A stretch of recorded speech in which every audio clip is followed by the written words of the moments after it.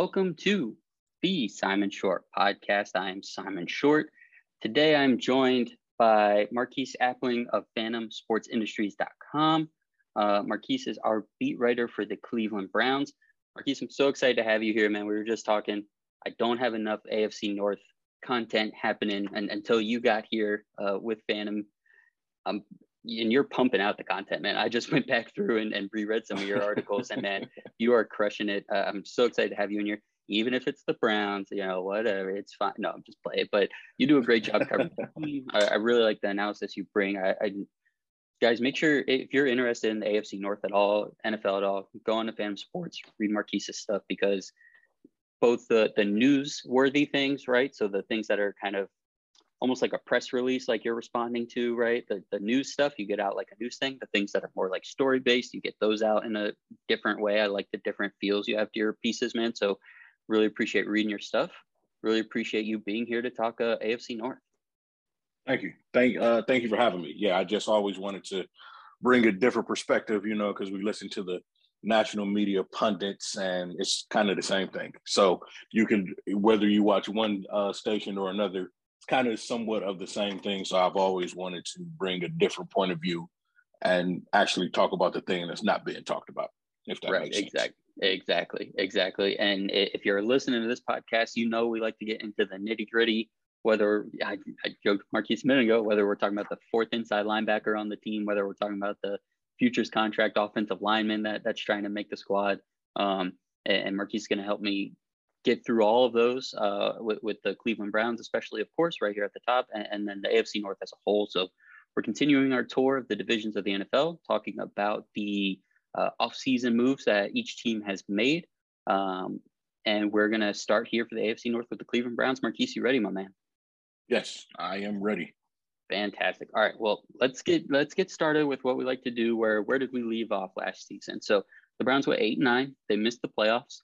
Biggest story was obviously Baker Mayfield dealing with the shoulder injury for what felt like the entirety of the season. The defensive line, I'd say, was kind of like the second piece that not a lot of people were talking about when it came to the interior, right? Because obviously Jadeveon Clowney, Myles Garrett did their things on the end, and I really know this just because the Steelers had their best run games going against the Browns, because the middle of the defensive line, they were able to attack a little bit. But all in all, this roster is very well put together, and I think they've addressed those needs that we'll talk about later. But how good did you find this team to be last year? And if Baker Mayfield had been healthy, maybe not even ceiling Baker that we saw a couple years ago, but just like average run-of-the-line Baker Mayfield, if he had been healthy and going, how good was this team last year, and what do you think they could have done? I think they were pretty good, because based off of the first game of the season last year against Kansas City, where we saw I was watching the game. It was a 4 p.m. game, and it kind of seemed like they was almost having their way with Kansas City's defense. So I think if Baker had been fully healthy with the run game intact, we had a lot of hopes for OBJ coming back. So we just feel like if everything would have came together at the right time without the injury for Baker, then I think they could have been very special. Like a lot of teams were thinking the Browns could have repeated and gone and played Kansas City in the AFC Championship. I remember watching a few channels, and they thought, based off of, they like to do early season power rankings, and after the first game against the Chiefs, the Browns were in a lot of teams' top 5 power rankings based off of just that one game and how the defense performed weeks following. So I think if he would have been fully healthy, I think they could have went deep into the playoffs. They were 8-9, that's not a 500 record, but literally if you have just one play go your way, you're 9-8. I think if we somehow pull off that win against the Raiders, where the entire team was depleted from COVID, I think that they probably could have snuck into the playoffs. Yeah, I mean, they were competing right down to the very end. And again, even considering how bad that Baker injury was in terms of how you could see how much it hindered him. Is Baker a top 5 quarterback? No, but he's good enough to get a really well-built team to the playoffs. He's proven that. That was what everybody definitely expected last year, like you said. And at least the good news is a lot of those pieces that are still really well put together are still well put together. The defensive backfield is just money. The offensive line is fantastic. The running game is fantastic. And I think they've addressed even the defensive line, and obviously, we'll get into quarterback situation here in a bit. But again, a really well put together group. So I'm right with you there. They could have been true competitors, I think, in the playoffs had Baker been healthy. Yep. Let's get into our ins and outs for free agency and a little bit in the trade market here. So gone from last year's team are center J.C. Tretter, tight end Austin Hooper, wide receivers Jarvis Landry and Rashard Higgins, and then Malik Jackson and Troy Hill. We obviously have quarterback Deshaun Watson, interior offensive lineman Ethan Posich, and wide receiver Amari Cooper. So those are we'll get into with J.C. Tretter, like who is actually going to play center, but Posich is coming in kind of as a veteran presence who is going to be competing for a spot, but I don't think it's going to be him, but we'll get into that. Before we get into Deshaun Watson, let's talk about some of those other players around the periphery. Like I said, we like to talk about like some of the random guys in here. Rashard Higgins is a name that if you're a fan of the AFC North, but played 40% of the snaps last year. He might not be a guy, if you're watching the national media or you're a fan of an NFC team, you might not be as familiar with. Can you talk a little bit about what he and maybe a guy like Troy Hill, guys that were rotational players for this team, what they brought and maybe what they're going to bring to their new teams that they're going to? Yeah, so somebody like Rashard Higgins, if the trade for Baker Mayfield happens with Carolina, he was Baker's favorite target his rookie year. He kind of came out of nowhere. He's more of a possession receiver. He has a little bit of speed, not top-notch speed. He can gain and get separation. He's very crafty, kind of like a Jarvis Landry was. He runs a lot of over-the-middle routes, some timing stuff where he can use his body, figure out spacing, see what the defense is doing, get behind a linebacker, and not quite veer off deep enough where a safety can pick him up, but get behind a linebacker and then make a few people miss. He's that type of player. He has good hands. It was, I want to say, in the 2020 season where the Browns played the Bengals, and it pretty much turned into a shootout. It was one throw that Baker Mayfield made to Rashard Higgins that he made. It was really a spectacular catch right on the sideline where he went up with two hands and he brought it down, and then that led to a touchdown in the end zone to Donovan Peoples-Jones. So he's a possession receiver. He's pretty good. I would say his ceiling is probably number 2 wide receiver. Right now, he can play like your slot. He can be your third rotational receiver. And you won't really get any drop-off from if let's say your number 2 wide receiver has to miss time due to injury. He can step in. He can catch the ball on third down and really not miss a beat. And then someone like Troy Hill, to compared to the Steelers, he played the role for the Browns, kind of how Joe Hayden played, and then kind of how I'm forgetting your other slot corner's name that went to Cincinnati last year. Mike Hilton. Yeah, Mike Hilton. Exactly, Mike Hilton. He plays a lot of slot. I wouldn't say the best cover corner that you have on your team, but he's very, very deadly coming off the edge. So Joe Woods, the defensive coordinator, liked to use him a lot last year, coming off the edge in blitz packages. So at about second and long, third and long, when the offense is off rhythm, he will send him on a blitz. And again, it was Cincinnati where he had about 2 sacks where he came off the edge of the defense, pretty much just sneak in and got a sack. So the Browns didn't use him a lot in coverage. They used him more for run defense and then help with the pass rush, just in case if somebody's doubling Clowney and Myles Garrett. So we're going to get to this later, but we drafted Martin Emerson in the 3rd round to pretty much replace what it is that he did. So for future teams, Troy Hill went back to the Rams. So, and he was already there. He signed with the Browns from the Rams last offseason. So they pretty much know what he is, but he's a veteran presence on a top-level defense. He's like that extra piece that you added, kind of like that specialty piece. So you have your Jalen Ramsey, your top corner, you have your linebackers, your defensive line, and then he's just somebody as a extra benefit, extra help, like I said, just to come off the edge, and you can blitz him, and then you can even play him a little bit in some zone coverage, and you won't be missing a lot there either. Yeah, if you want to find a cornerback that can blitz and get to the quarterback like they're a linebacker, just go to the AFC North, find the third or fourth Yeah. guy on the depth chart, and you're going to find someone that should have been a linebacker, but they just ended up being like 5'8", 5'9", 200 pounds, Yep. 190 pounds, something like that. Yep.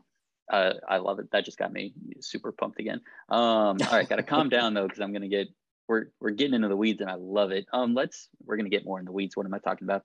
Let's talk about center. So JC Tretter, veteran center, he was released by the team. It seems like, so obviously, like we mentioned, they brought in Ethan Posich from the Seattle Seahawks, but it seems like Nick Harris, the young guy on the team, is the big reason they wanted to move on from Tretter. It seems like he's kind of the leader in the clubhouse in terms of getting that center position. Mm-hmm. What can you tell me about the decision to move on from Tretter, why they might have done it, why they were ready to go with Harris, and then, do the fans care? And, are they excited about Harris? Like, what do they think about it? So the decision was more of because of the money aspect of it. JC Tretter has been one of the best offensive linemen in the game for a very long time. Nick Harris was one of the first draft picks that Andrew Berry had when he came back to the Browns as the general manager, and he had complete autonomy to make his pick. So Nick Harris was drafted in the third round, and his rookie year, they let him, he got on the field a little bit to play a little bit of guard. He was obviously out of position playing guard, so he kind of got outmatched. So, and a lot of fans that saw that, it was another COVID-riddled game where the Browns played the Jets, and he had to play guard, and he put up the worst passer rating according to Pro Football Focus that any guard has put up all season. So we were kind of skeptical about it. Why would we want to put him there? He's kind of overmatched. So then last season, they pretty much stuck him at center. And then with JC Tretter, he didn't get much playing time, but he was also able to learn. He, from what I'm hearing, he's lost weight, but put on muscle. So he's definitely getting in better shape in order to be able to play center and be the starting center. And for JC Tretter, it was more of a money thing. He was making a lot of money, and there was rumblings about it because everybody else on the offensive line got a new deal last year. It was in 1 week where not JC Tretter, but Joe Bitonio got a new deal. Then the next day, Wyatt Teller got a new deal. Mm-hmm. And in 2020, the offseason brought in Jack Conklin, drafted Jedrick Wills the year before in the draft. So when JC Tretter, when we knew his contract he only had 1 year left on his contract, it was worth about $9 million. There was rumblings it could be a potential salary dump, kind of like a Jarvis Landry, like a OBJ thing. So it was more of a money thing. And from my perspective, not a lot of people, like you said, not a lot of people care about the starting center position, but him and Joe Bitonio have been like mainstays on the offensive line, and they don't miss games. If they're injured, they come right back. It was, I don't know exactly how many snaps in a row they play, but again, they don't get injured and they don't miss games. So for me, I was kind of a little bummed about it, but you have these draftees, you can really draft offensive linemen every year, won't miss a beat. You can draft offensive linemen like it's going out of style, and you will be okay because you have plenty of room for offensive linemen always on the team. So, man, you are speaking my language today. We got blitzing nickel corners, and we've got just draft offensive linemen every year. My gosh, I'm with you. That makes a lot of sense. You have to allocate a certain investment into each position group, and whether that's draft or financial. They've clearly put a lot into the offensive line. At some point, something has to give. They put a third-round pick into the position just a couple years ago. They feel he's ready to get on the field. It definitely makes sense.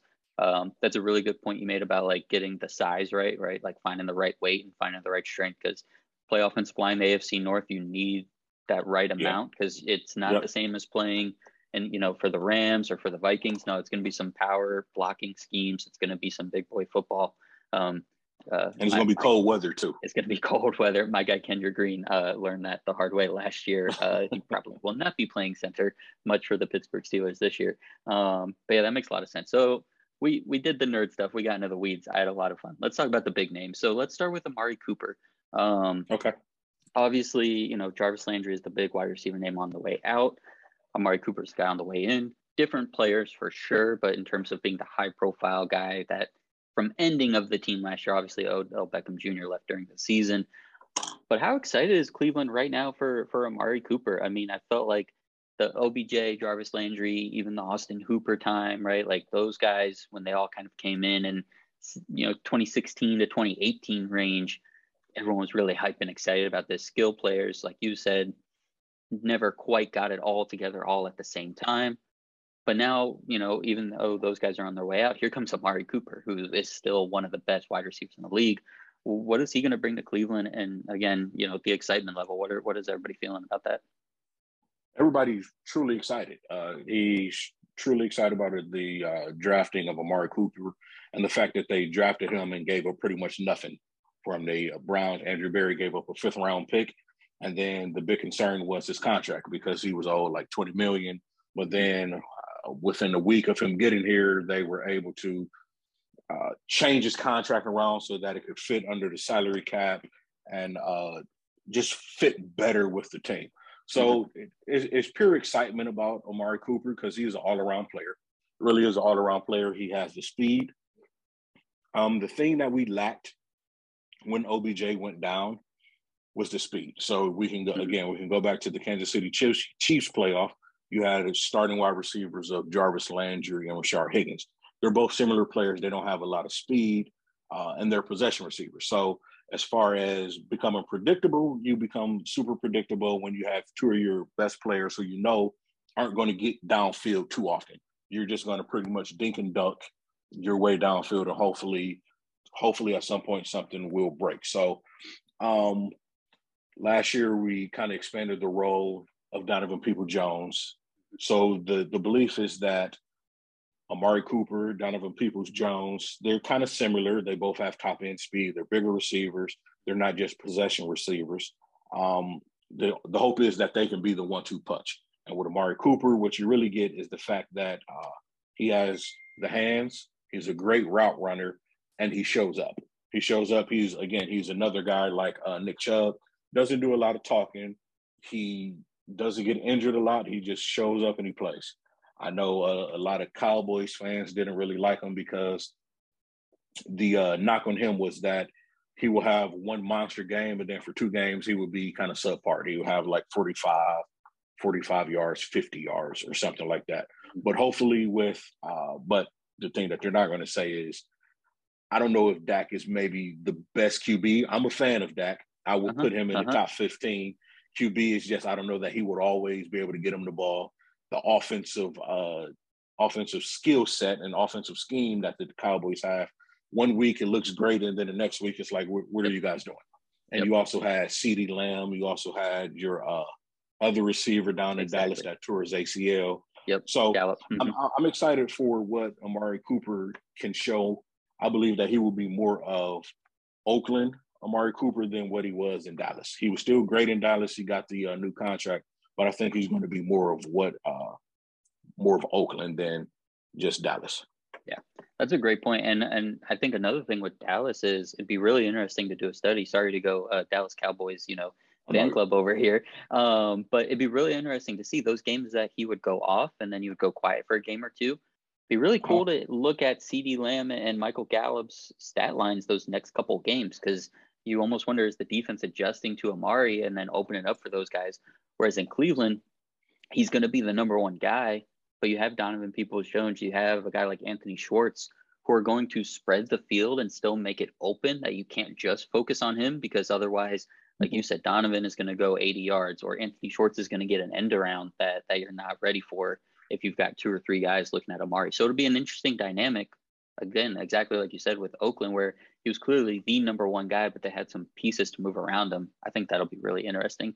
Let's get to Deshaun Watson. We're going to do a quick thing here at the top where I'm going to say, obviously we understand anything that's happening off the field in terms of the sexual misconduct allegations, that supersedes football. We know that, right? And if you want a big in-depth conversation about, Marquise talking about it, you go on phantomsportsindustries.com. He's been covering that for months now.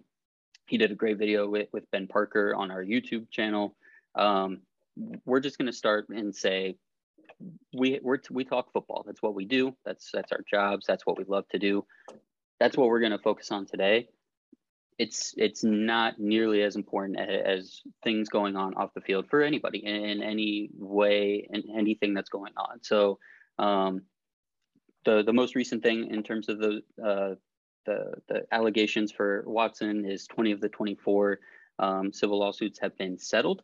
So now we're just kind of waiting to see what the NFL decides in terms of a suspension.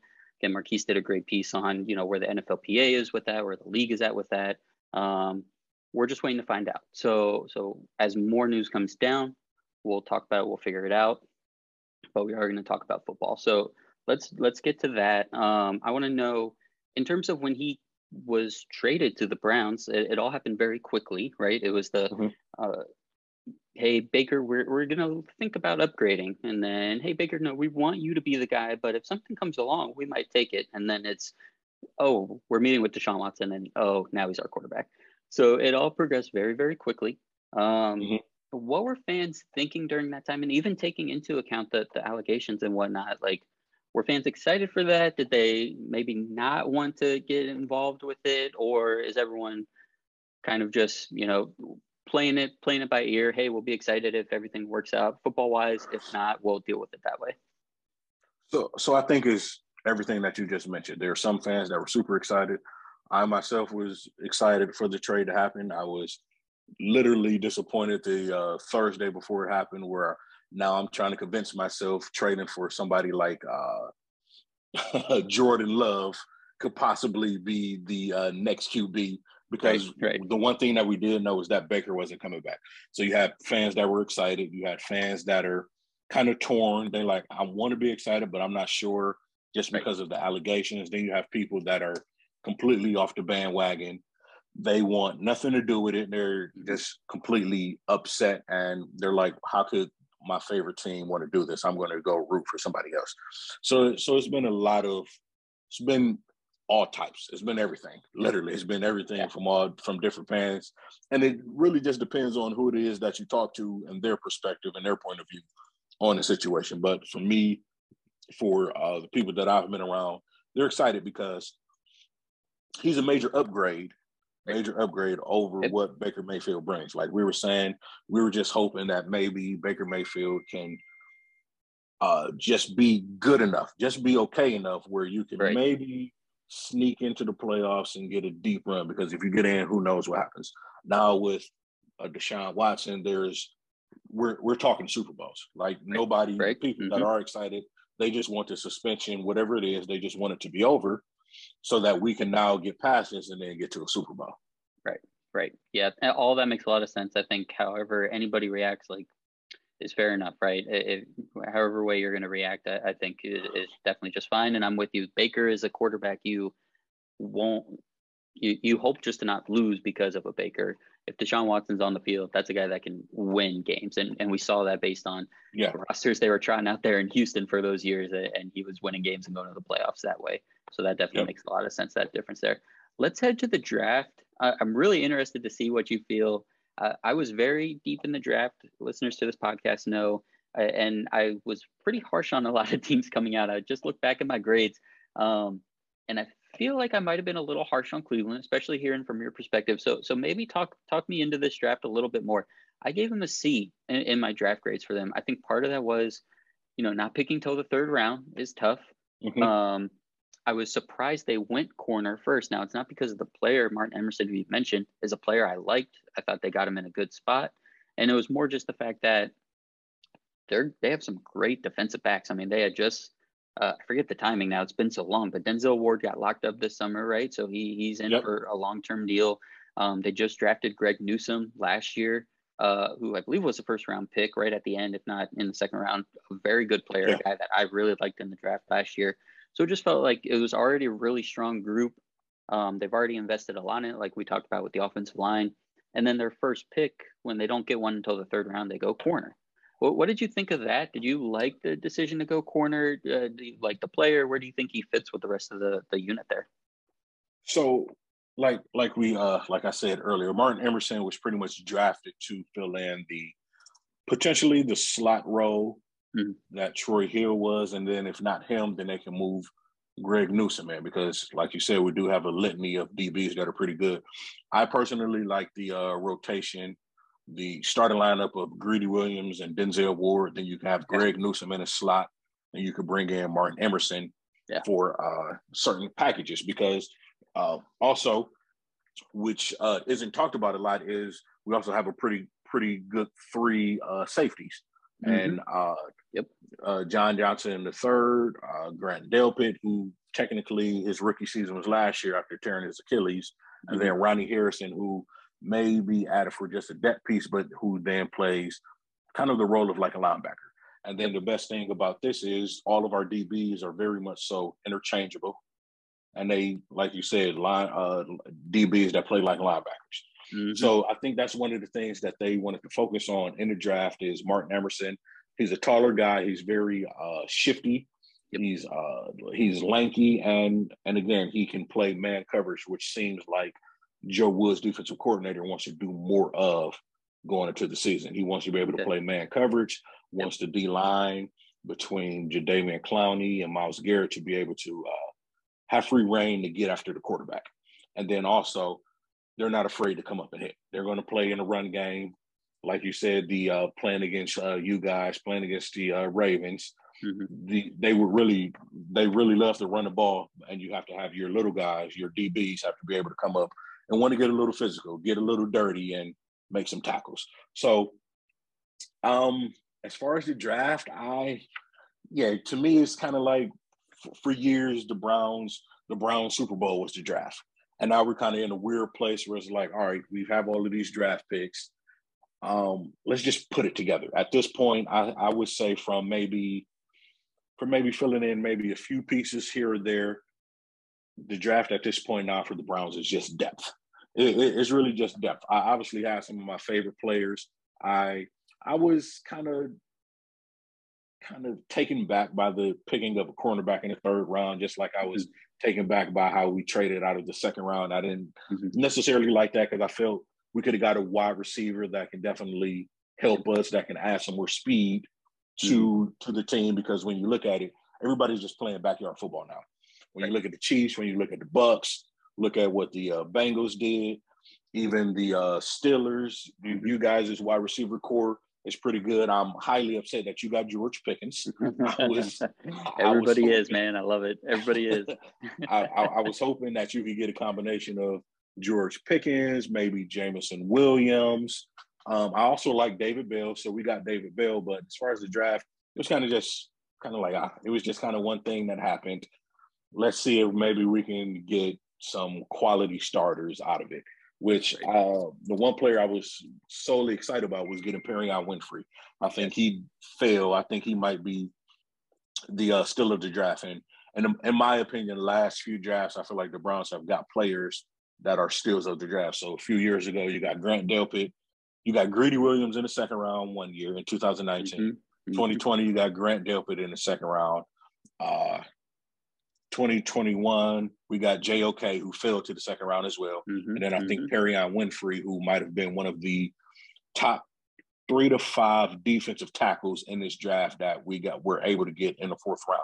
And I have to move up to get them, stay exactly where we were at, and we're still able to get them. So wasn't really super excited about the draft just because for past years, it was the Browns Super Bowl. And this year now it's kind of boring. It's who are these guys? We're just kind of adding for depth, and maybe they'll make the team, maybe not. Yeah, all fantastic points on the draft there.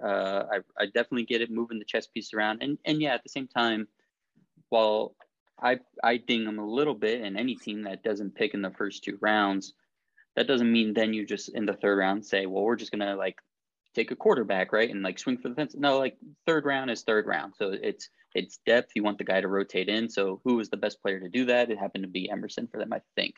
But I really like what they did on the defensive line. I'm with you. Perion Winfrey, I thought was a guy that would have been a second round pick easy. And there was one point in the offseason where I was even looking at him like, could the Steelers just like say screw the draft boards and take this guy with the 20th pick, and because they need defensive line help? Is it? And like Power 5 conference. He's a guy that's played a lot of big time games. So like, I would not have been surprised if any team had taken him in the first round. So I thought that was great for what they needed. Also, Alex Bright is a defensive lineman that they got in the third round. So they addressed that defensive line position really well. Did you feel that defensive line was kind of on their radar? Was it on the Browns fans' radar for things that needed to be addressed? And then obviously it sounds like you like those two picks. Yeah, I do think it was on their radar just because, again, going back to the running game in the middle, teams would run up the middle on us. They couldn't really get to the edge, but they would run up the middle. Definitely. Just because we were a little weaker there. So that's one of the main things that we talked about in the offseason. It was three major positions. It was interior defensive line, wide receiver, what are we going to do with the receivers that we already have? And if we move on from them because of money, who are we going to bring in to replace them? And then third, and the most important, obviously, was the quarterback. So it was definitely on their radar. And it's been, in my opinion, from my perspective and from other fans' perspectives, just talking to other people and then being on Twitter. I don't know if you Steelers do it, but we have a lot of Browns Twitter. So during the game, we would retweet a certain tweet, and then other people follow each other, and we would just find ways to talk about the game like that. So just being in a lot of those groups, we talked a lot about the interior defensive line, and I think it's been an issue ever since the Browns released Sheldon Richardson a few years ago. So we drafted Jordan Elliott, had some other bodies, so thought that they would be able to come in and fill in. And early on last year, we had Malik McDowell, and then the other Malik, the two Maliks, and it was okay for a little bit, but then later on throughout the season, it kind of started to wither away. So I think when we brought in, I'm blanking on his name, Taven Bryant from Jacksonville, he's a rotational guy, and then you draft Perrion Winfrey, he's another guy, and then you add some of the other people that we've already had from past drafts, like Tommy Togiai, Jordan Elliott, Sheldon Day. So I think they've drafted and brought in a lot of free agency players to throw a lot of bodies at that position. So I don't think it's going to be, at some point, I think Perrion Winfrey may be the mainstay, but right now I think they're taking the approach of let's just throw a combination of a bunch of guys and hopefully something will fit and somebody will stick. And from what it sounded like, everybody's hoping that it's going to be Perrion Winfrey. He's an athletic freak. I remember I was watching one college football game, and I was more so watching Oklahoma for Spencer Rattler. I just wanted to see what the hype was about him. But then Perrion Winfrey jumped off the screen, and he was just murdering offensive linemen, murdering running backs, murdering the quarterback. So I was like, really need to keep an eye on this guy. And then just so happened that the Browns drafted him. So I think it was on the radar. I think they got the guy that they wanted, even though they kind of waited a little bit. I think that was kind of a dangerous game to play. Right. How long they waited to get him, but I think they got him, and I think he's going to be around for a while. I think that's a good point, because even if in my head I want to try and finagle a way to give him maybe a slightly better, not that I want to give the Browns any credit, but let me do it to be fair. If I almost say, hey, let's say they don't trade back and they just took Perrion Winfrey in the second round, I still would have said that's a home run pick. So I think that makes a lot of sense. Another quick hitters on the draft we don't have to go in depth on. You mentioned wide receiver. They take David Bell in the third round, highly productive player at Purdue. Obviously, the gripe on him is the athleticism numbers at the combine and stuff. People aren't sure how his game is going to translate to the NFL. He had some pretty poor testing grades, but I think overall production was good.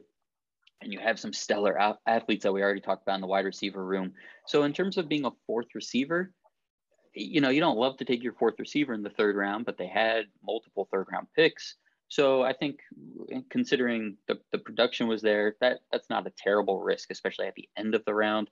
And I gave him, I think, a couple points on that. I did dock a couple points for just taking a kicker in the fourth round and then taking another running back when you already have so many good backs. And I mean, at that point, because they took that running back where in the sixth round, fifth round, something late like that.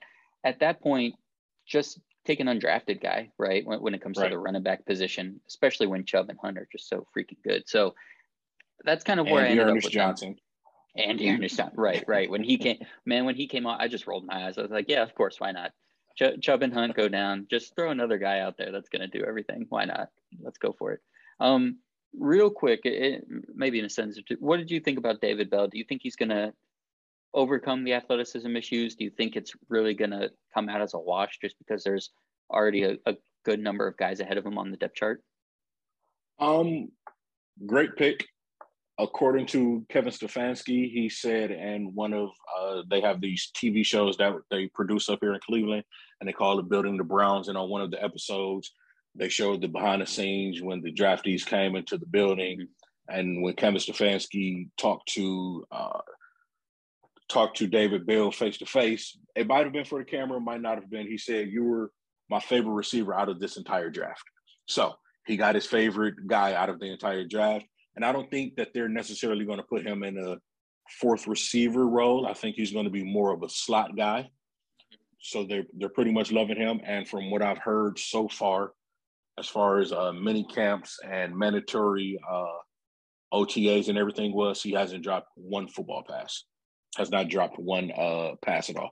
So he's sure-handed. He's going to be able to overcome. And then just watching some of his highlights, he's another guy kind of like Jarvis Landry, but taller, very shifty, knows how to find the ball. He can, and he in Purdue, he was throwing a lot of deep balls. So for a guy that didn't have the great speed, for him to be able to go up and make contested catches, I think that's a good thing. So they love him. I don't know that he could be a number 2 receiver just because of the speed thing. He may be a humongous slot receiver. Right. And we see those in the AFC North as well, right? Unfortunately, Juju Smith-Schuster kind of became that. You see Tyler Boyd in Cincinnati. They find those roles, those slot guys, and maybe the rest of the league doesn't know how important that is. But in the AFC North, it's huge. How many big targets can you have over the Browns know it. They played 3 tight ends, big snaps last year. So if now one of those guys with Hooper gone, it's just David Bell being a slot receiver, I think that makes a lot of sense.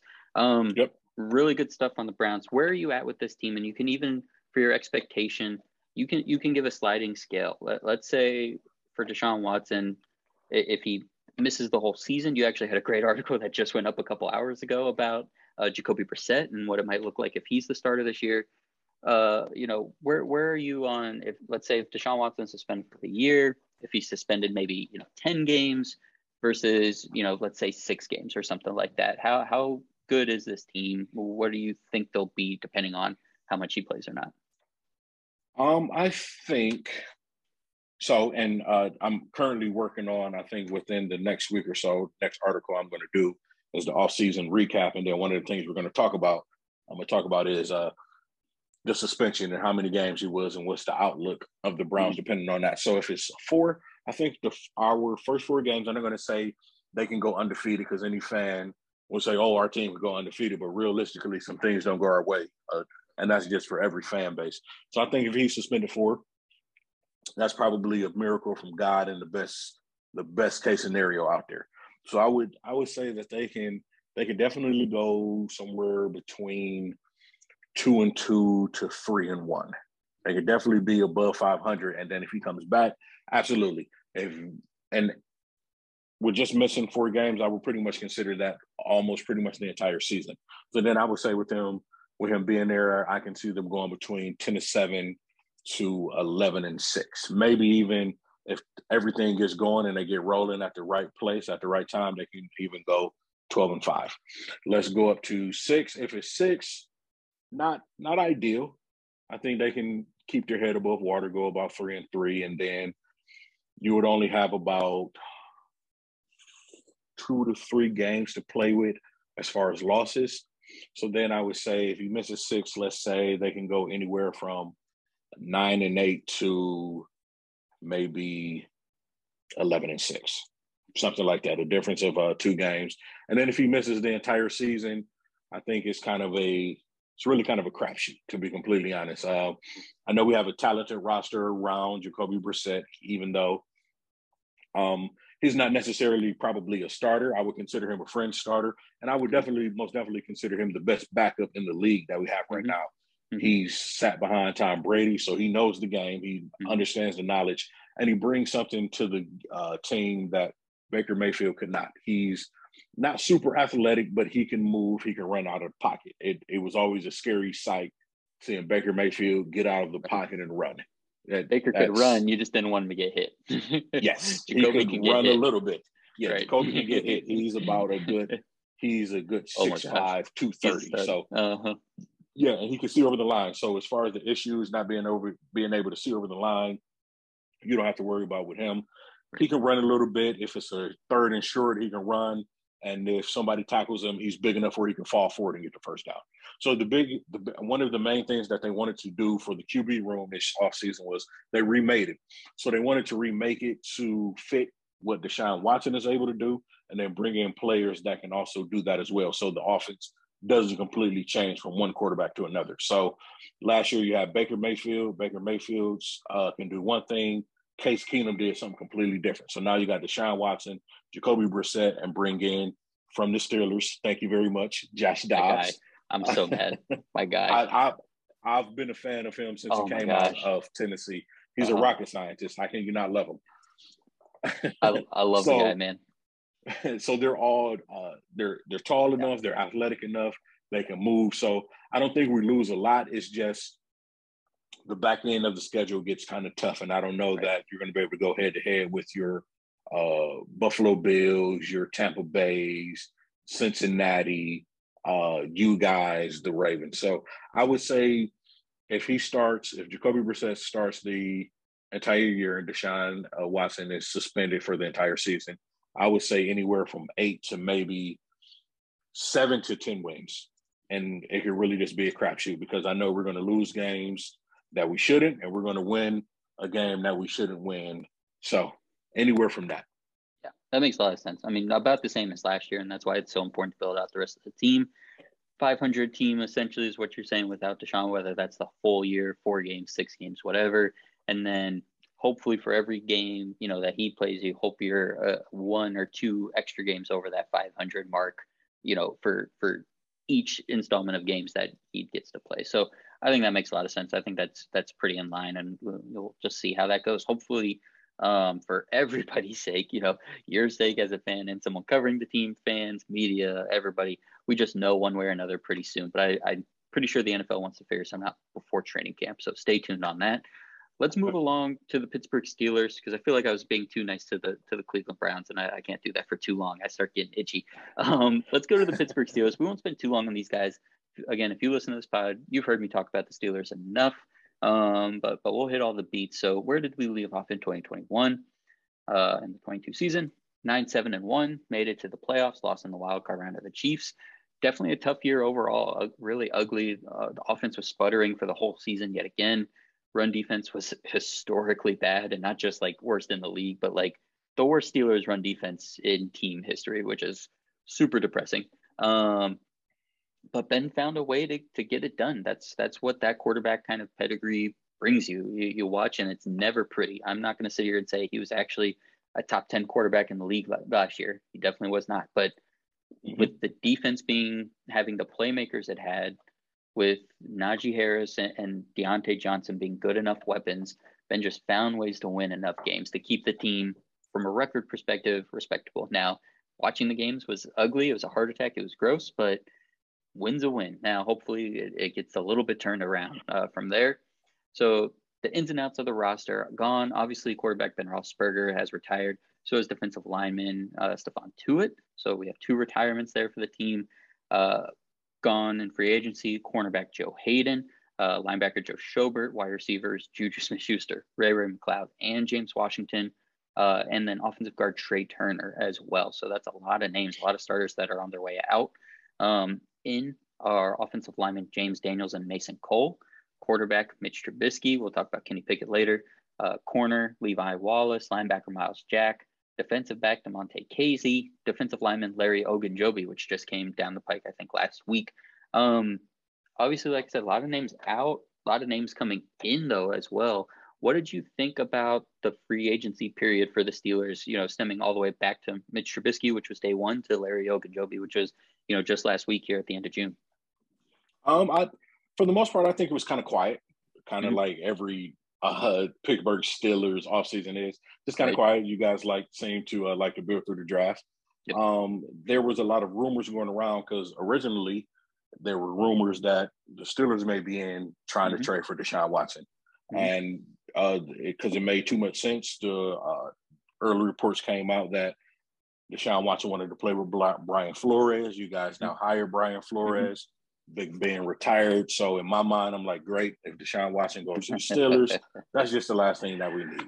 Right. That's just the last thing that we need. So other than that, I think it's been pretty quiet. I was kind of shocked at the Mitch Trubisky signing. Didn't really think that they would sign him. I thought maybe, for a fact, I knew that some way, somehow, you guys were going to end up with Kenny Pickett. This kind of seemed like the Steelers things to do. But as the Browns fan syndrome kicks in, you look at it like, oh, they signed Mitch Trubisky. He's from Cleveland. He's going to be the starter. He's going to be the next Big Ben that's going to just beat us for the next 20 years to come. Oh, no, I didn't even think about that.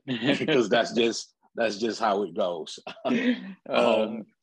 So they just kind of looked at it like that. But as far as the people that you lost, I kind of thought that I looked at Juju Smith-Schuster. I was like, hey, he may be a good fit for the Browns just because of what it is that he brings.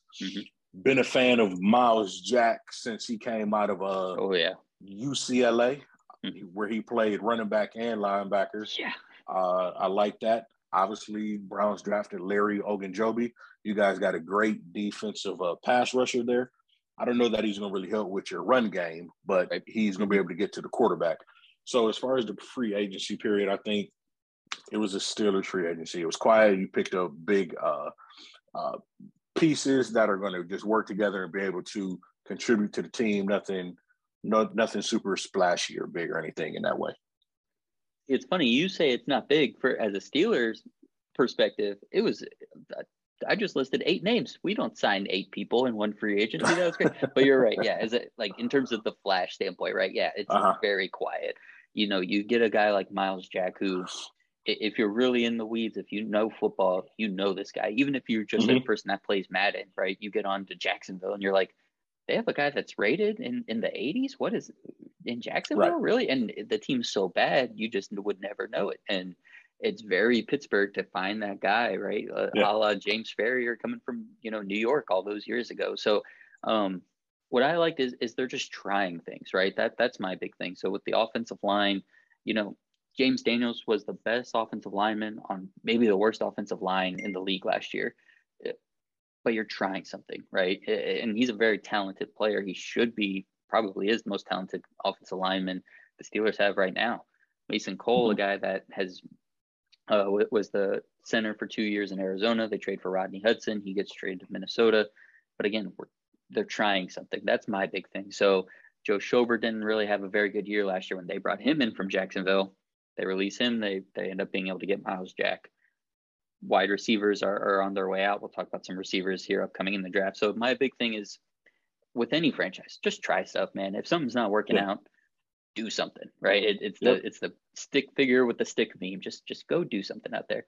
And we'll be keeping an eye out. We'll see if our guy Joe Hayden makes his way back to Cleveland. You wrote about that a couple weeks ago too. So he actually had a tease earlier this week where he put on his Instagram his old jersey with the discussion question mark.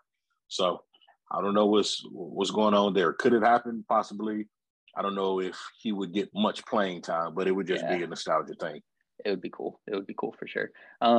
Let's move forward to the draft. Yeah, so good free agency. I mean, I think it's safe to say where they upgraded a little bit. I mean, Larry Ogunjobi for the Stephon Tuitt that did not play last year. You're happy with that. I think Miles Jack can be better than Schobert last year. I think the offensive line will be a little bit better, so that was good. And to your point about Trubisky, there were some dots to connect, but I was with you. I didn't ultimately think it would happen. I thought it was going to go one of two ways, where either everyone fell so in love with him because of all the great stories that came out of Buffalo as the backup and he was going to get overpaid somewhere, or he wasn't going to get signed anywhere until after the draft because everyone was enamored with the quarterbacks. I was surprised Pittsburgh went and got him as early as they did and for the price they did. So he'll be competing with, this will be us transitioning into the draft with Mr. Kenny Pickett, who is the team's first round pick.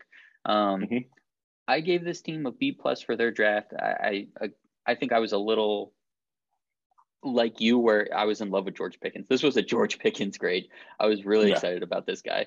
Kenny Pickett, like you said, I didn't think it would happen, but it makes too much sense at 20. Go get the guy that is playing in your backyard.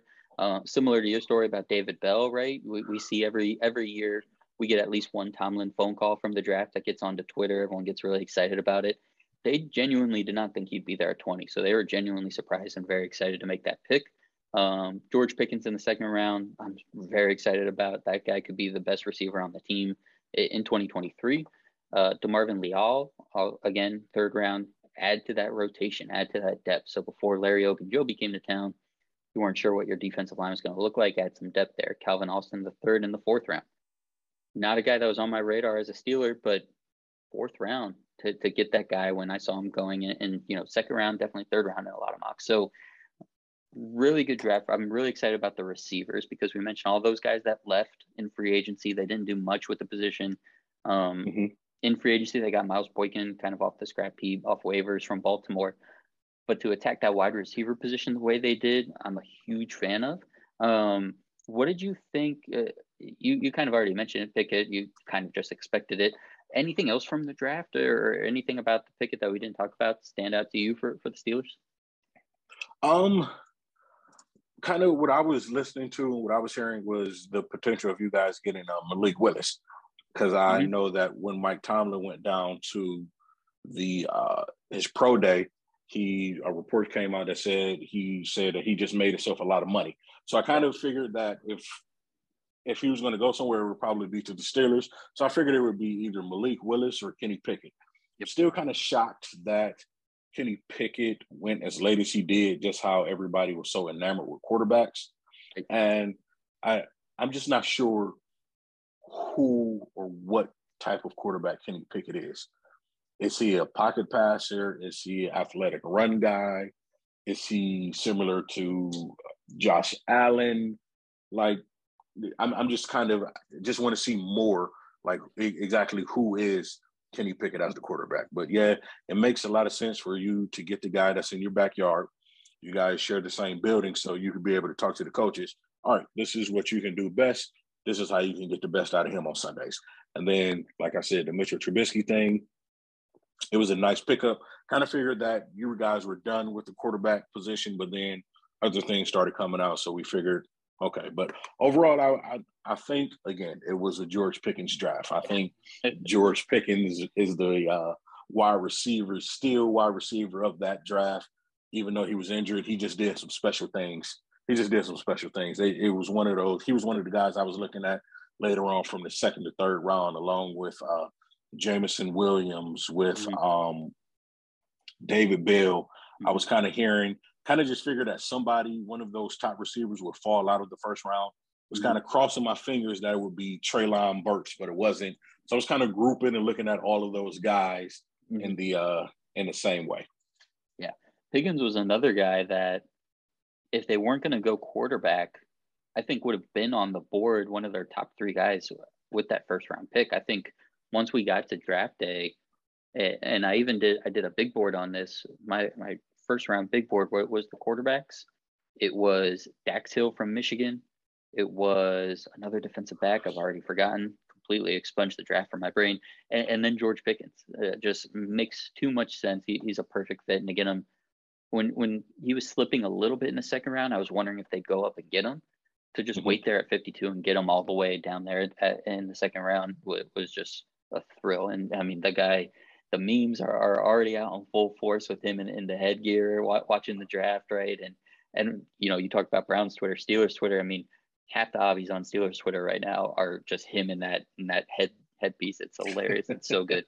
For Kenny Pickett, I think best case scenario, that's realistic, at least, that you can actually expect, is Jimmy Garoppolo. So a little bit in what you're talking about, like with Baker, where you put a good team around him, you just hope he doesn't lose the game. He doesn't step outside of what he's good at, which Jimmy tends to do, which is what Kenny, I think, will do. 80-90% of the game, managing the game, looking good. And then he's like, you know what?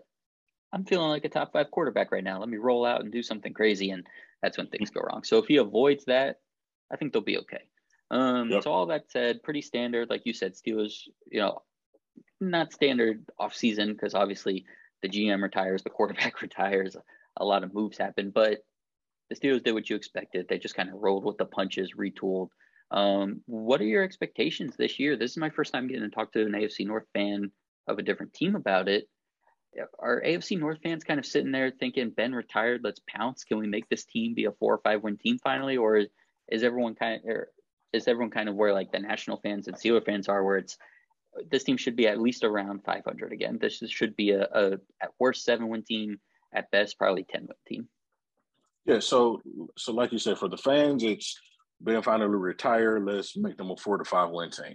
National pundits, they're saying, oh, Mike Tomlin has never had a losing season, so there's no way that you can count them out at all. But in my opinion, and the funny thing that I look at, when you look at the AFC North last year, all preseason rankings where you got the Browns and you got the Ravens fighting for the top spot. And then everybody else can forget about the Steelers and the Bengals because they're just not ready. The Browns and the Ravens did not make the playoffs. Right. Yep. The Steelers and the Bengals did, and the Bengals went to the Super Bowl. So I would just say you can't write off the Steelers just because you guys are never down. And when you're down, you find a way to come back. Like I think it was a few years ago where you guys kind of started. I want to say it was 2019 where you guys, started like maybe 0-3 or something, and then came back, and then you ended up being 500. I want to say it was the Mason Rudolph year after Big Ben had surgery on his elbow. So my thing is you can't count them out. So you always got to worry about the Steelers in the back of your mind. At least as a Browns fan, you got to worry about them always. And yeah, it's not much. You can't count the Steelers out at all. I don't care what it looks like. You cannot count them out at all. Great memory by you, by the way. Yeah, 2019 started 0-3, went 8-8. You gained points with me there, and then you called it the Mason Rudolph year, and that really hurt my feelings and made my heart really, really sad. I didn't like it. So I'm just gonna skip right past that. This team should have been a 10-win team if Mason Rudolph didn't start that Lions game. Anyways, I'm gonna completely move past that. I don't want to think about Mason Rudolph anymore. Let's get to the Baltimore Ravens. You talked about on the team. Where did we leave off last year? 8-9, missed the playoffs, but one of the most injured teams, I think, in NFL history in terms of how many guys from who was listed on their roster at training camp, who was on our projected rosters for them in training camp, to who actually ended up playing week 1. And then by the end in week 17, just a completely different ball club that got put together. Do you chalk that 8-9? And obviously, we can talk about what happened with the offense, Lamar, not his MVP season, but I think in a lot of ways played what you'd expect for the way this offense was kind of built. Do you chalk their record up last year to the injuries, or do you think a little more is going on where there's something that, like you said, the pundits last year had them competing 1-2 for the division? Do you think there's something we're missing in terms of, is this team actually the team we thought they were a year or two ago? Or again, do you chalk it up to the injuries last year? I chalk it up to there's a little more. I think there's a little more because, yeah, granted, J.K. Dobbins was out. They had 20 players on injured reserve.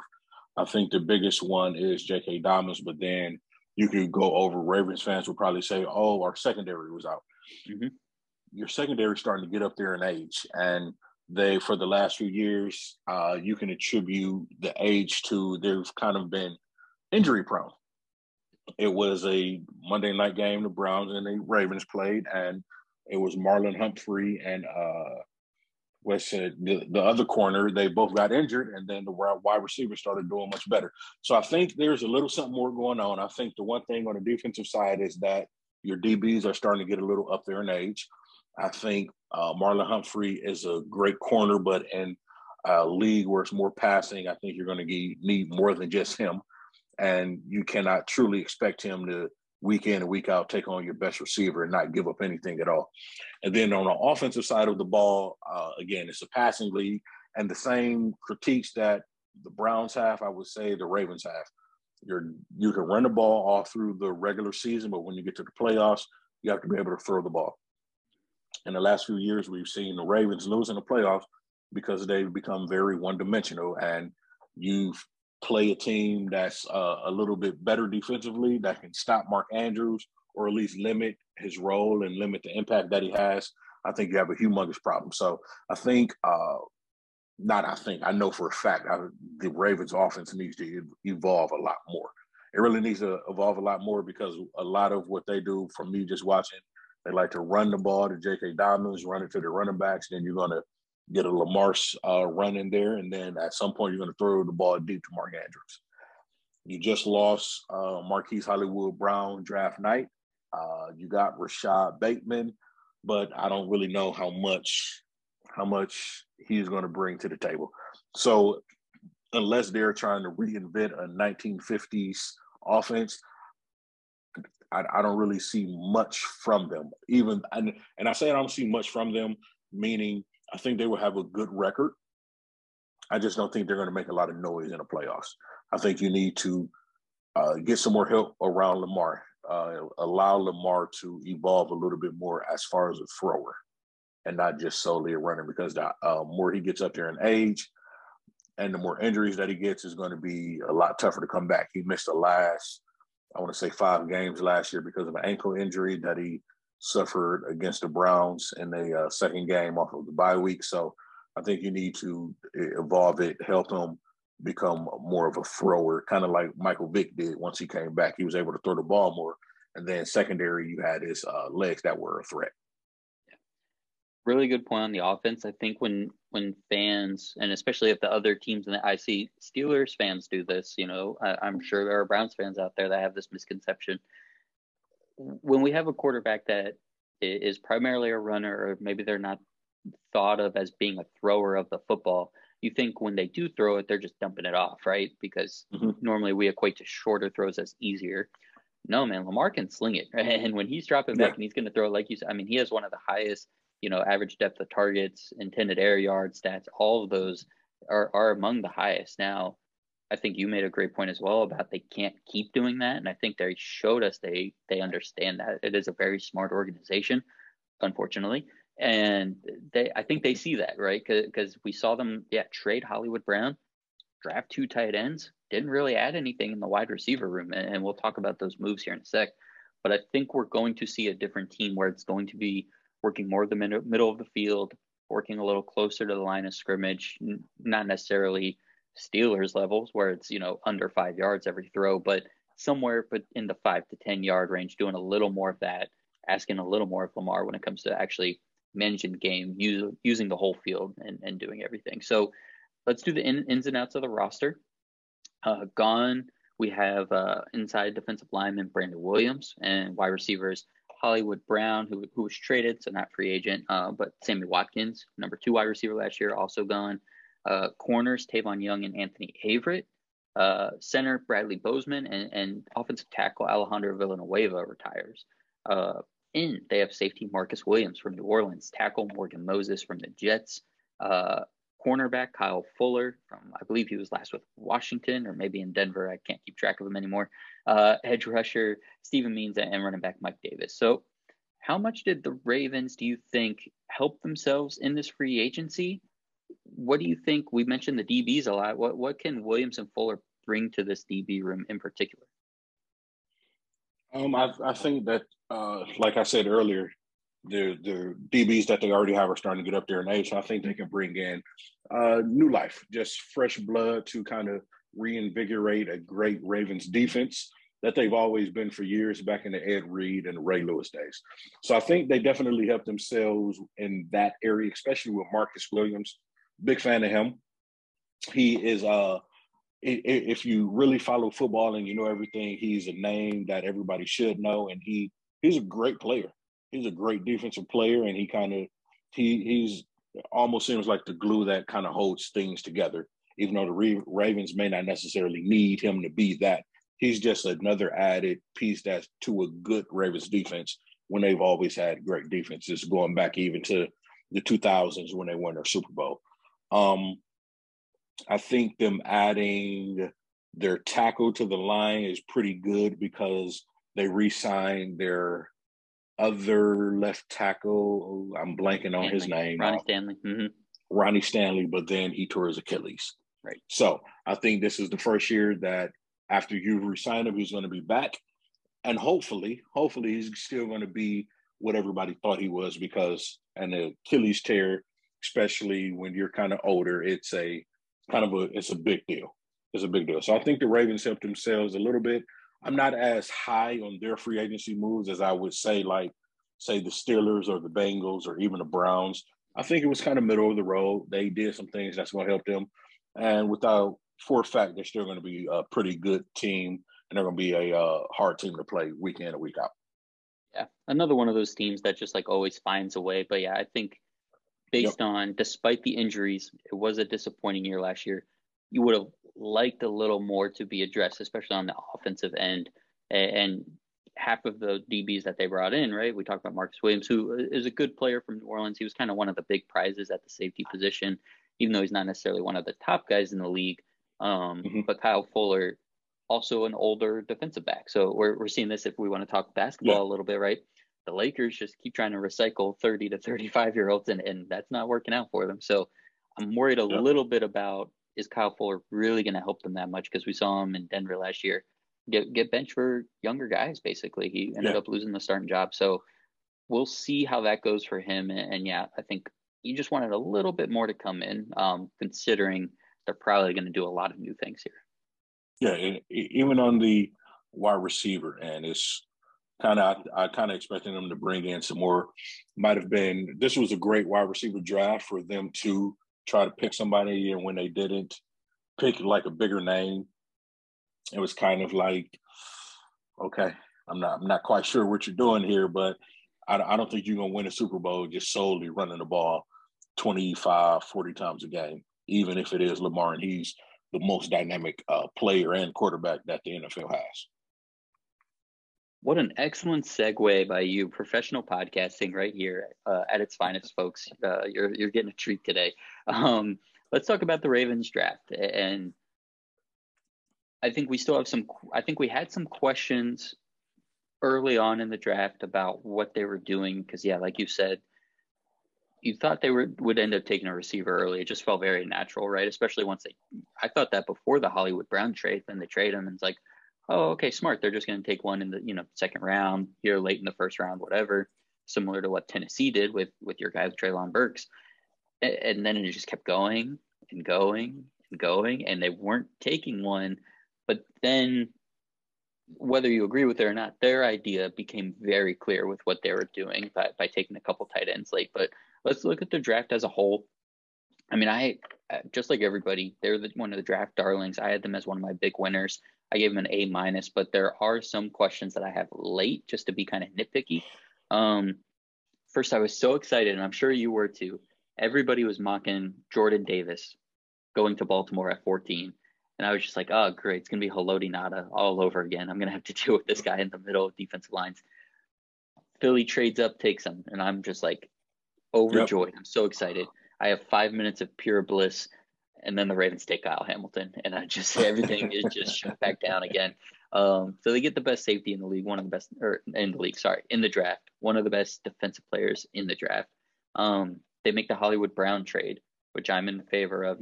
Wide receivers, if they're not top 5, top 10, when it comes time to big extension money, it's kind of a question mark. We're seeing that in the AFC North with Deontay Johnson here now. What's he going to get this summer? They trade Hollywood Brown. They know they want to go in a different direction anyways. Then they even trade back a couple spots, get Tyler Linderbaum. We talked earlier, can these smaller, more athletic centers hang in the AFC North? We'll see.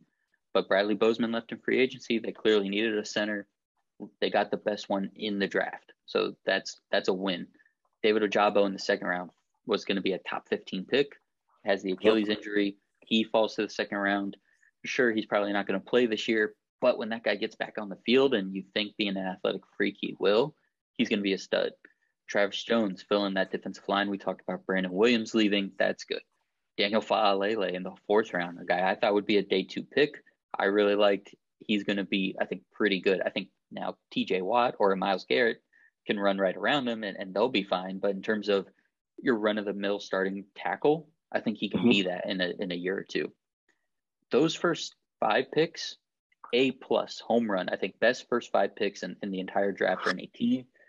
And then I have some questions. Jalen Armour-Davis is fine. They go Charlie Kolar in the 4th round as well. Okay, all right, kind of figuring it out. Jump ahead to later in the 4th round as well, Isaiah Likely. So 2 tight ends in the 4th round. A little weird, but we understand the direction they're going. Whether it works or not, or whether we agree, we'll see. But again, you can see the direction, what they're thinking. Okay, we're going to go tight end. We're going to go middle of the field. It worked pretty well in Cleveland last year using all 3 tight ends. So Baltimore's probably thinking about doing the same thing. But then, they lose some point. They go with a punter in the 4th round, the first team to pick a punter.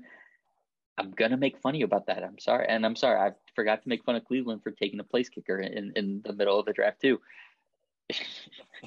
I forgot. It slipped my mind. Now listen, you can shut me up with that pick once the season starts and the guy is one of the top specialists in the league. Until that happens, I'm going to say, just go get a guy in training camp. Go get a guy in the 7th round. Go get the mid-major kid who has a pretty good leg and just see what happens. But when the kid becomes Evan McPherson or, I can't name who the last standout rookie punter was, but when they become that, then you look like a genius. So we'll see. They take another running back in the 6th round. I don't love that. So they lost some points there on the back end for me, but those are really nitpicky things, especially because they ended up taking 12 to 200 draft picks. I don't know. It's a lot. I can't count that high. What did you think of their draft? Did you have the same feeling as me when it came to the Jordan Davis, Kyle Hamilton thing? They're at 13 and 14. And then for you and the direction they went in terms of tight ends versus receivers, what did you think about that? I was kind of worried. I also thought Jordan Davis might have been in the first 5, so I didn't kind of really put that all together, but I was definitely worried when they drafted Kyle Hamilton. It's great, here's Ed Reed coming and everything. He fits them all too well. But as far as defense, I think the Ravens do a great job just retooling and building on their defense. And again, I think their defense is going to be great. Now on the offensive side, again, I don't know that they've helped themselves. I know they added the 3 tight ends. I've seen it firsthand with the Browns. It's great once you have 3 athletic tight ends that can all move around. That to me kind of signals that you probably won't be throwing the ball downfield a lot. I know. Again, if you're going to run this 1950s style kind of offense, let's just kind of run it down your throat. It's effective in a regular season, not very effective in when you get to the playoffs. I also know that Mark Andrews is kind of a workhorse. So it kind of means that if you're going to be playing your other 2 at the same time as Mark Andrews, I think you're going to slow the game down a lot. You're going to play a lot of ground and pound. And I think that works in their favor. You have a top 10, top 5 defense, and then you turn around and you just run the ball and wear out the other team's defense, and you kind of play old school. You play old school football, and you never know. Because if that can work and you can play Kansas City, you can keep Patrick Mahomes off the field, and then that may be able to work out in your favor. But I like the draft as far as the defensive side of the ball goes. As far as the offensive side of the ball, there's things left to be desired. I just want to see them get a receiver. I was kind of hoping for the standpoint of watching the game, not from the standpoint of a Browns fan, that they would bring in somebody like Antonio Brown to pair with his cousin, Hollywood Brown. So I was kind of hoping for that type of offensive explosion, because if you give Lamar the type of receiver that's speedy, that can run deep, I think he would be a great offense. I know from you saying it for years, that's a lot what Big Ben did. He was able to throw the ball deep to receivers, and you get 25-yard gains, and you score a lot of points and score touchdowns. I I think I'm thinking back to the game where the Ravens played the Vikings, and they came back in the second half and won.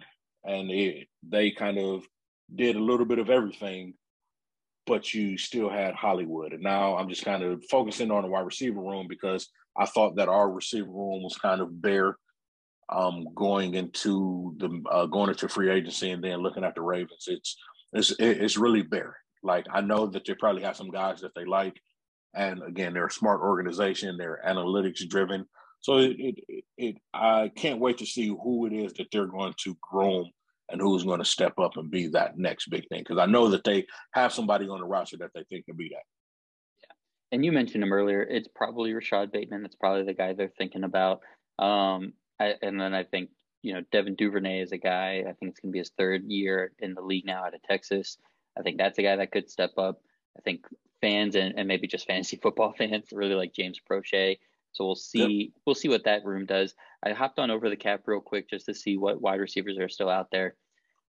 And the way you set it up perfectly. I'm just ready for this to happen as a Steeler fan. I'm sure you are as a Brown fan.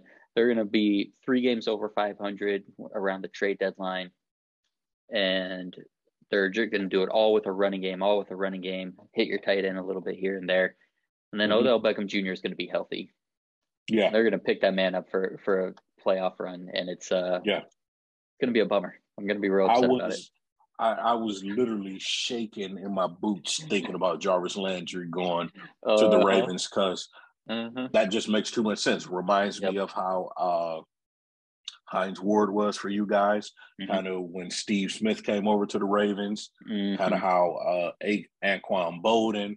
So Jarvis Landry kind of fit that mold of receiver. So, but yeah, it's going to be somebody like an OBJ or even Julio Jones. And they may be able to get the last little bit out of Julio Jones before he retires. Yeah, wait till after the trade deadline. Wait till 2023. Wait till January, and then ask him to just play 8 games. Right, that's what you want to do with Julio. Last bit of the draft for the Ravens. What do you and you set yourself up for this? You talked offensive lineman with me for a good bit, so I'm going to do it. Tyler Linderbaum. What do you think? I mean, this is a guy that everyone's touting as the best center prospect, in 10 years or so is what they're saying. And I watch him and I see what they're talking about. The athleticism is great. And if he went to a team like the Vikings or another team that does these zone blocking schemes, I would say that guy's going to be a menace. He's going to be great. He goes to the AFC North. How do you think he's going to do? Do you think he's going to kind of day one, similar to Creed Humphrey last year in Kansas City, day one, that guy's going to be a Pro Bowl center? Do you think he's going to have that? Or do you think he's going to have to take his lumps a little bit playing, with guys like Cam Hayward over him? When Myles Garrett flips inside, he's over him, stuff like that. How do you think he's going to be? I think he's going to have to take his lumps. It's going to get ugly the first half of the season. Going against Cam Hayward, going against Myles Garrett, going against the defensive line in practice every day against the Ravens. He's going to definitely have to take his lumps. But I see the way in which the offensive game is going in the NFL. So it makes sense to get a more athletic guy than that old big mule mauler guy who can't really move. But it makes sense if, again, I'm going to keep going back and pound home the wide receiver thing. It makes more sense if you have receivers and you want to throw the ball 35, 40 times and you have somebody to help you block and you're doing a lot of pass blocking. It doesn't make sense for you to have that guy if you're going to be ground and pound 20, 25 times a game. Doesn't make that much sense unless they have some pretty great blocking schemes that they're going to pull in Cincinnati to really help them. And that's just coming from a fan firsthand experience from watching Nick Harris do it. And his rookie year, he had to take his lumps. He literally got beat up. He got beat up pretty bad. And now we're heading into year 3 where he has got his body to fit the type of what you need in the NFL and to play in the AFC North. So hopefully year 2, year 3, year 4, we're talking about the turnaround, but I think it's going to be a little rough. Now, not to say that he won't be able to do it, because if they're calling for you to be the best center, I think there's something there. I think you just have to get in that place where you develop and cultivate it a little bit. I agree. I think you're right there. So what are your expectations then? What we see that they're going to change their offense a little bit. We're still worried about the receivers, still worried about their DBs. Where do you think this team is at? Have they done enough to help themselves out? Is just being healthy going to get them an extra couple of wins this season? What do you think is going to happen with the Ravens? I think the fact that they have a fourth place schedule is what's going to help them out. Because they had, what was it, last year they had first place schedule and they still squeaked out, or second place schedule, and they still squeaked out a lot of wins. So definitely going up against other NFL teams that are fourth place, and we know there's some pretty bad ones. And if you can beat up on them doing exactly how they do it, I think that's going to help them. But also, yeah, the health.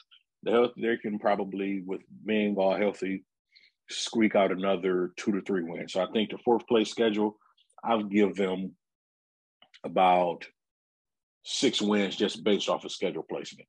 Then I give you another 3 to 4 based off of your guys coming back healthy. And again, John Harbaugh is one of those coaches. He finds a way. Just like Mike Tomlin, they find a way to get wins. And again, if they can sneak into the playoffs, they can be a tough out for anybody. I'm with you. I think we'll see them right back in it, just like they always are, and as long as everybody can stay healthy. Let's move on here. This last team, the Bengals. Where did we leave off last year? Well, it hasn't been that long for the Bengals. They were in the Super Bowl, 10-7 on the regular season, and I think some people forget that they had a couple close calls early in the playoffs there, and even those 10 wins, they weren't the most dominating. But I don't want to take anything away. Still a good team, an amazing turnaround from where they were 2 seasons ago, last season. Do you think, and even the Super Bowl was close, 20-23, really impressive all the way around for them.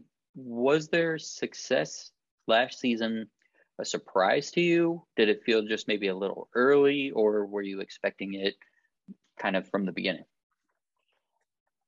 I think it was a surprise, but the writing was on the wall. It was a surprise, but the writing was on the wall, and that comes from going back to last season, Joe Shiesty, his rookie year, and I remember him watching him, and they played the Browns week 2 of the season, and he threw the ball 61 times, and I'm like, that is a lot of throwing for a rookie quarterback in only his second NFL start. That's a lot of throwing, but he was able to handle it and manage it well. And in that game, it wasn't really, the score shows that it was closer than what it really was, but it was probably like a 2-score game. They came down, scored, got a 2-point conversion, and pretty much garbage time. But just watching him play, I'm like, okay, he's going to be pretty nice. So based off of believing in Joe Burrow, and then you turn around, like Joe Mixon has always been a tough runner. It was just that offensive line is terrible.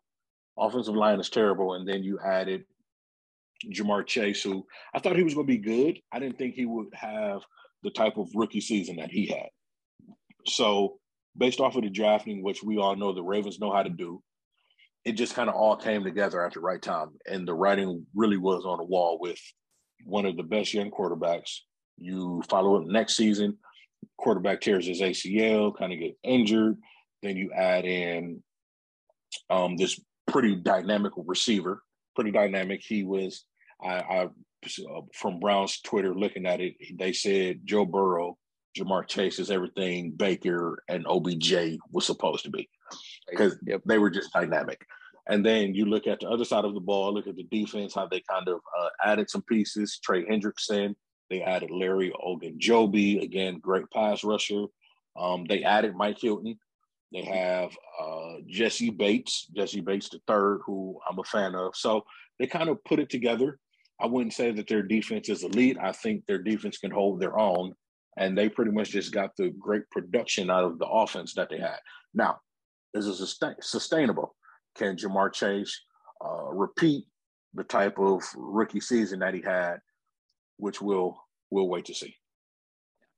Yeah, definitely. I'm with you. I think everything was a little earlier than I expected, but I think that's part of sports, part of professional sports leagues, like striking while the iron is hot and seeing in their own division. Ben's on his way out. Baker Mayfield's hurt. The entire Ravens team is hurt. we have to do this now, and they took advantage, and that's what good teams do. But I'm with you. I think there could be a slight chance of regression, especially as these other teams are maybe a little bit better than they were last year. So let's hit a couple of those. You did a great job alluding to the moves that led them to a good season last year. Let's take the moves that happened this offseason. It's not a lot quantity-wise, but it's going to end up being really important. So gone from last year's team is the right side of the offensive line. Riley Reef, Quentin Spain, and Trey Hopkins. Defensive lineman Larry Ogunjobi, as you mentioned, and tight end CJ Uzoma are all gone. They brought in Ted Karras, Alex Kappa, and Lyle Collins to fill in center to right tackle. Tight end Hayden Hurst is going to kind of take some tight end snaps there after Uzoma. Free agency this year was all about the offensive line. Obviously, that was the biggest sticking point for the Bengals. I think the defensive backs, the corners specifically, probably could still use a little help, but offensive line was by far the most important thing, and they really attacked that really well. How well do you think they did, considering that was the number one priority? Bringing in Karras, Kappa, and Collins. How much better is this team as a whole going to be because of the improvement to the offensive line? I think just based off of them going to the Super Bowl, even though they lost, I think they are the team to beat in the AFC North just by adding these pieces to the offensive line. The game against Tennessee, they still gave up 9 sacks. They gave up 9 sacks and still won the game. So imagine if you just upgrade a tiny bit over that offensive line, it could be pretty scary. So I think they are the team to beat.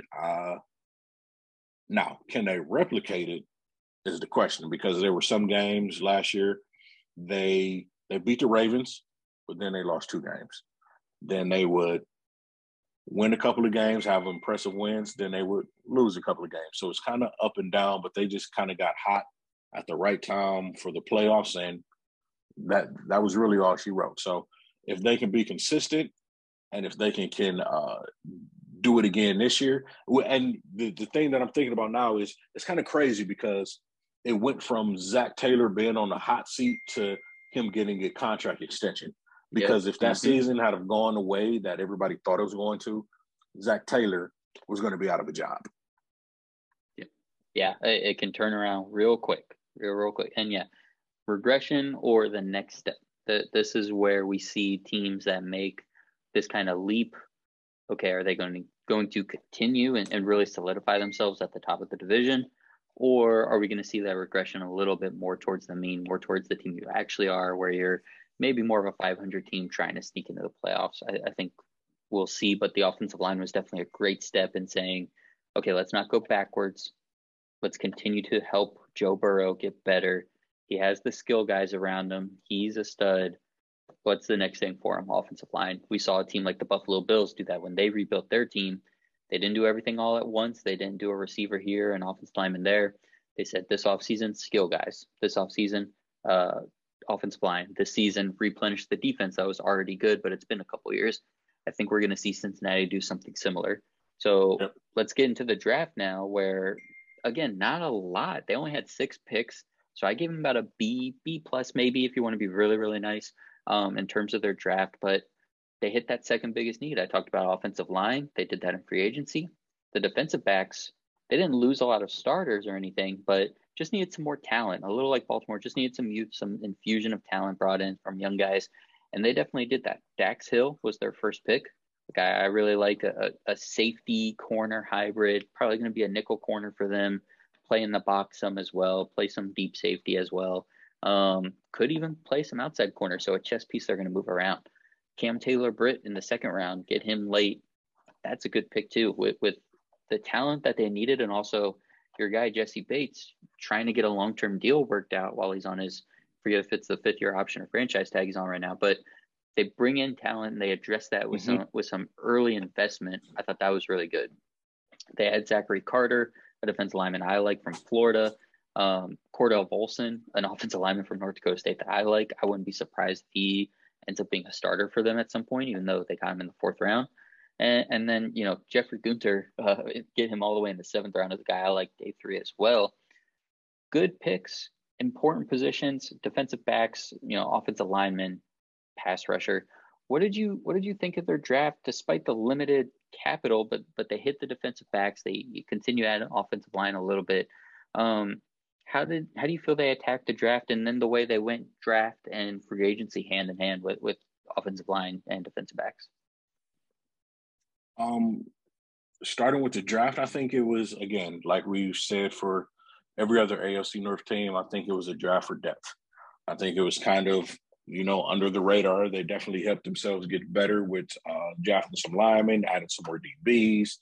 And just a quick thought, I think kind of like how NBA is becoming positionless, I think the NFL is going more towards a little bit of positionless between your linebackers, your safeties, and even some defensive end that can play some linebacker. So I think that kind of follows the trend of the Browns, the Steelers, and the Ravens. They got these guys that can be able to play all over the field, like hybrid DBs, hybrid linebackers, hybrid edge rushers. So I think they definitely helped themselves in the draft. Again, a boring draft, but this is what happens when you have good teams. Good teams are not solely focused on trying to find the next hot thing, but it's who's going to fit into the system, who's going to fit with what it is that we're trying to do. And even if they don't necessarily fit, we could bring them in and then we could train them. We can teach them the way, we can show them, we can kind of mold them to be who it is that we want them to be, type of thing. So then in the free agency, I think last year for the Bengals was their big splashy free agency. You go out, you get the shiny stuff, you get this, you get the DN, the big contract to Trey Hendrickson, you get that type of thing. And then this year is where, all right, now you got the shiny toy, you got the nice new thing. Now let's get into the nitty gritty and let's get under the hood and let's add the power stuff to it. So like with the offensive lineman, they added that. You already have your quarterback, you got the receiver, you have the running back, your defense is good enough. Your defense is good enough. It's about top 15 or 20. All it takes is maybe you get one turnover and you can win a game that you probably wasn't supposed to. So I think their defense is above average, is competent. And the offensive lineman, I think this year was solely about the offensive line. And if you look back at each of these teams, I think it was about a certain position group. So for the Ravens, I would say it was about the tight ends. For the Steelers, I would say it's probably about the wide receiver room a little bit, kind of adding some more talent. For the Browns, it was definitely about the defensive line and trying to figure out the quarterback position. For the Bengals to be able to repeat and be sustainable, I think that's one of the things you need. You need offensive linemen. And then on top of that, you signed them and then you drafted more offensive linemen because, again, you can always draft offensive linemen like it's going out of style. Oh, man, I love that. It makes me so happy to hear you say that, man. I love it. Yeah, I think you hit it really. It feels like every team here in the AFC North just had a smart, well put together offseason. Obviously, the biggest splash is the Deshaun Watson trade. But draft wise, free agency wise, everyone just kind of did the right things around the periphery of team building that you like to see. Not if you're a fan of one of the teams and you don't want the other three to do it, but in terms of being an NFL fan in general, kind of like you said earlier, like just being a fan and being someone that likes to look at this stuff and see it, everyone's at least making moves that you can follow and understand. Now, will they all work out? No. Do we necessarily agree with each of them? No, but you can see the seeds of smart team building, which I really enjoy. With all that for the Bengals, we've said it could go either way. They could have some regression. They could get a little bit better. With all that, building the offensive line, getting some new DBs in, another year of Joe Burrow getting better. What's your official expectation as of right now here at the end of June for the Bengals this season? As of right now, I think the Bengals, just out of respect, they're the team to beat. Yep. Just out of the respect, the fact that they went to the Super Bowl, they lost, they are truly the team to beat. They won about 10 games last year. I would say they could probably win 11, 12. I would give them 11, 12 games. I don't think we will see that much of a Super Bowl hangover just because in the AFC, you got to bring your A game every single week going up against some of these quarterbacks. So I think, in my opinion, and I'm sure you may agree, I think the AFC North is the best division in football. Forget about the AFC West. I understand.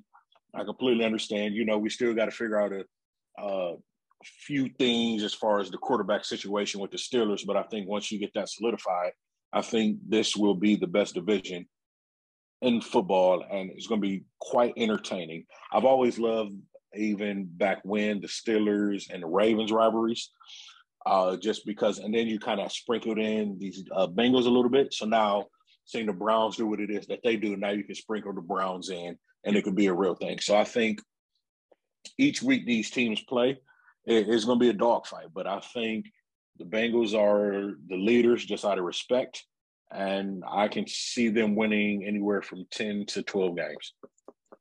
I'm with you. Yeah, the AFC North, I think, within the division especially, right? The AFC West, while I think probably is the most talented division in the league, I still think the Chiefs are going to be the best team. I think they're still going to be the number one team in that division. I think the Chargers are going to very clearly be the number two team. And then I think you'll have the Raiders and Broncos kind of battling for 3 and 4. Whereas here in the AFC North, you could tell me any of the combinations 1 through 4, and it would not surprise me, right? Mm-hmm.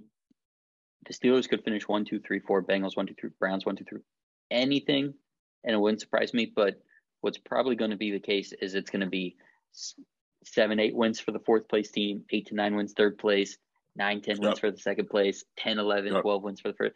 They're just going to beat the mess out of each other every single week, and it's going to be fun to see. So it was really fun doing this off season review with you. Tell everybody here, the thousands of people that listen to this podcast, tell everybody where they can find you, where they can see you interact with Brown's Twitter, where they can read your stuff. You can find me on Twitter and Instagram at 7 Mark Allen, MarqAllen on Instagram and Twitter. And join some Browns Twitter this upcoming Sundays, and we could talk football. I promise they'll be nice sometimes. And Steeler fans, don't just join Brown's Twitter to troll anybody. Same thing for the rest of the AFC North. I hate some of that. We get some of that in like the Steelers Twitter, Steelers Facebook groups. People will just join just to like troll. And it's like, come on, man. Just like, I don't want to do that, right? I'm already miserable myself. I don't need you to help. Yep, absolutely. Marquise, I appreciate you, man. Thank you so much for being here. Thank you, everybody, for listening. This has been another episode of the Simon Short Podcast. We're going to continue doing these off-season reviews. We'll get into some other things here as we get later in the summer. Everybody be safe and have fun. Thank you.